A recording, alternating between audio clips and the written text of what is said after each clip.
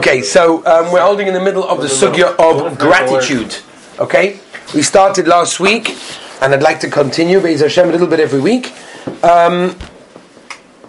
So last week we discussed the idea that gratitude is not only ben Adam lechaveru, which is the most common idea and answer when you would ask someone what is gratitude. It's ben Adam lechaveru, but rather we learned that it is also ben Adam lemakam, and even more importantly ben Adam la'atzmoi, as the parashas that we're going through now. We talk about Moshe Rabbeinu with the makas that the first three he was not able to do because of his hakaras hatov, even though the one he was expressing hakaras hatov to was a Nile, a bit of water, but at the end of the day, that is what it was all about. Now, we left off with this idea that many of the actions that we do is because we're looking for happiness.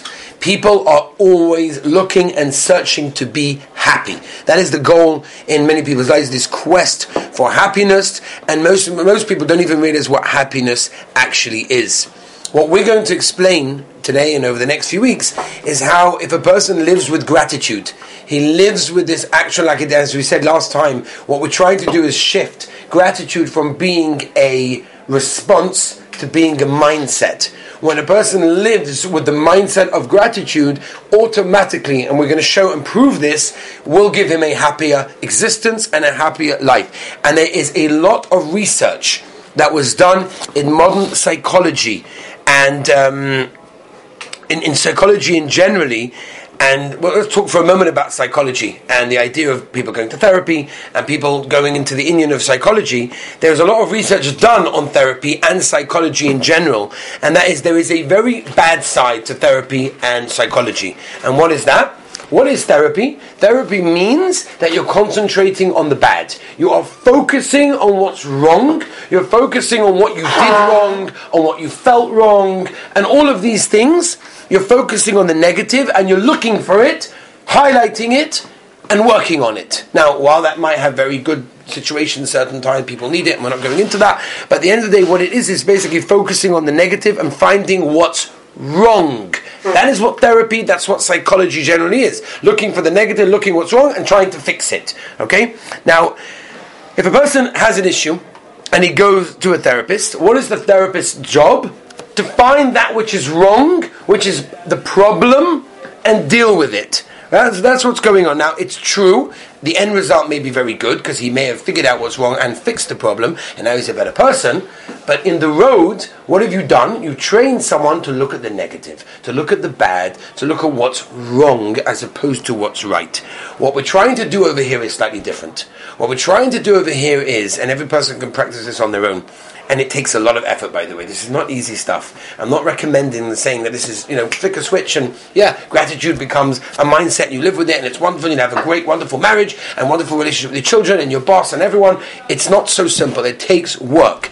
And if a person uses that tremendous amount of effort and he works on gratitude, what happens is he trains his mind to focus on the good, to focus on what's right, on what's good, as opposed to what's bad. And once we train ourselves to do that, we generally develop a mindset of gratitude, which means, and this is a simple formula, an equation that works, if you spend your whole life looking and focusing on the good, that means you're going to be happy. Because at the end of the day, everything is good and everything is wonderful and everything, then you're happy. So if you think about what causes happiness, which is what we're all looking for in life, it's really one thing. Working on gratitude. Because if you work on gratitude, you're looking at the good in life, you're looking at what you have as opposed to what you don't have, you're looking at all the good in life, which automatically makes you happy. So this mindset that we're working on isn't just, okay, so we're going to learn about gratitude and we'll have a lot of hakaras hatov to be, but it's much more than that. It goes much deeper than that. And it goes in the opposite direction of therapy, simply because what we're doing is to train our minds to concentrate, to highlight, and to use the mindset of looking for that which is good. In research, in psychology, they have linked gratitude to happiness. They have found that people that have gratitude in their lives are naturally happier people. People that have gratitude and understand what the good that they have that is given to them are naturally much more happier people over here, right? And that's what we're saying. that gratitude is not a response. Because if it's only a response, which is how most people take gratitude, then it means that only when someone specific does something for me, I'm going to reciprocate and give them my hakaras hatov, and I'm going to give them my gratitude. But over here, we're trying to do much deeper than that. We're trying to develop our minds to live with this mitzias. Now, if it's true that gratitude equals happiness, and if a person lives with the mindset of real gratitude, it makes him into a happier person. So why is it so hard? And why don't we all do this? If this is really the recipe for a happy life, why don't we all do this? It's so simple. We should run around the world telling everybody, this is what makes people happy, so do it. Well, why is it so hard? And why don't we do it? So, in the books, they taina that no one is naturally born with gratitude. There's no mitzias of a person that is naturally born with gratitude. In fact, babies have a totally different midah. Babies are born with the opposite way round, right? They're needy for everything, and they want everything, whatever is good for them, and they grab hold of whatever they can, right? A baby will take anything they see and put it in their mouth. They want everything. That's how they grow up, right? They're first born, and it's a good reason for this, by the way. There's a very good reason that a baby is born with this taiva, with this want for whatever they can grab, they take and they eat. Why did the Rebbeinu Shalom create a metzias of a baby that wants to grab and eat everything? So there's a Mordechai Maral in Pirkei Avos. The Maral says, "Kina taiva v'koved." Mishnah tells us, "Metzinas ha'adam min ha'olam." Right? These are the worst midas. They take a person out of the world. Says the Maral, however, these are the most necessary traits for any person that wants to be successful. Which is an amazing thing. Because the Mishnah told us that these are motzinas ha'odam min ha'olam. They're the worst possible thing. Kinat taiva v'koved, terrible. They bring a person out of the world. Opposite the Maral, on the other side of things, these character traits are that make a person successful. For example, says the Maral, if a person has no taiva in his life, then he doesn't want to do anything. He has no want to do anything. He has no reason to do anything. He has no taiva for anything.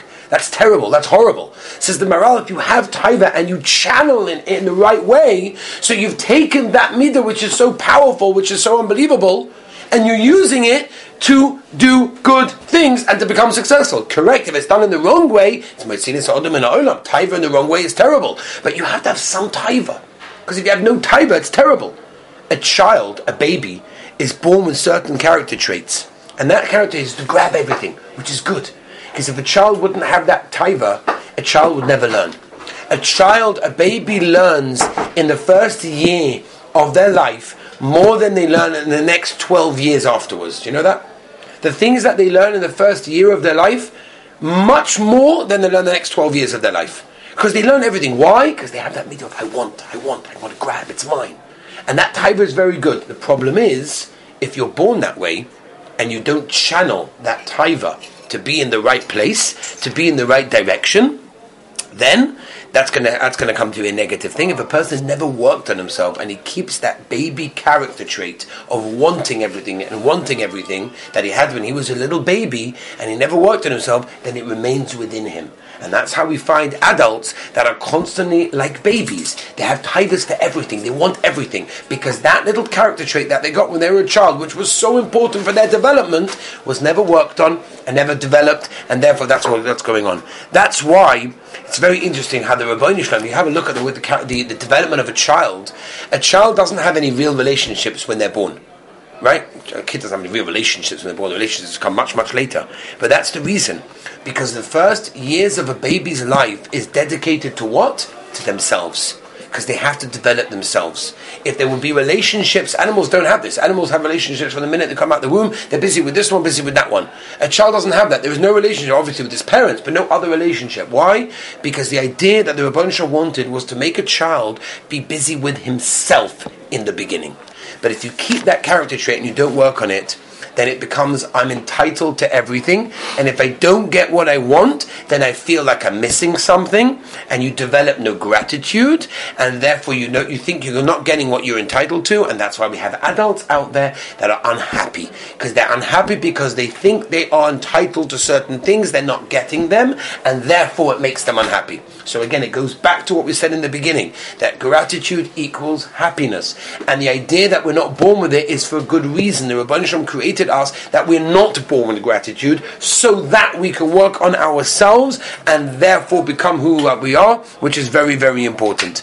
Gratitude needs to be worked on, it needs to be developed, it needs to be spoken about, right? Wanting things are very good, but only when they are channeled correctly and they're done in the right way and we understand where they're coming from and who we have to give thanks to them. That is the idea. Next week, Be'ez Hashem, we're going to talk about how L'maisa, we've talked about this idea, how do we do it? How, practically speaking, do we develop our mind into a mind of gratitude, which will eventually equal happiness? Have a wonderful week.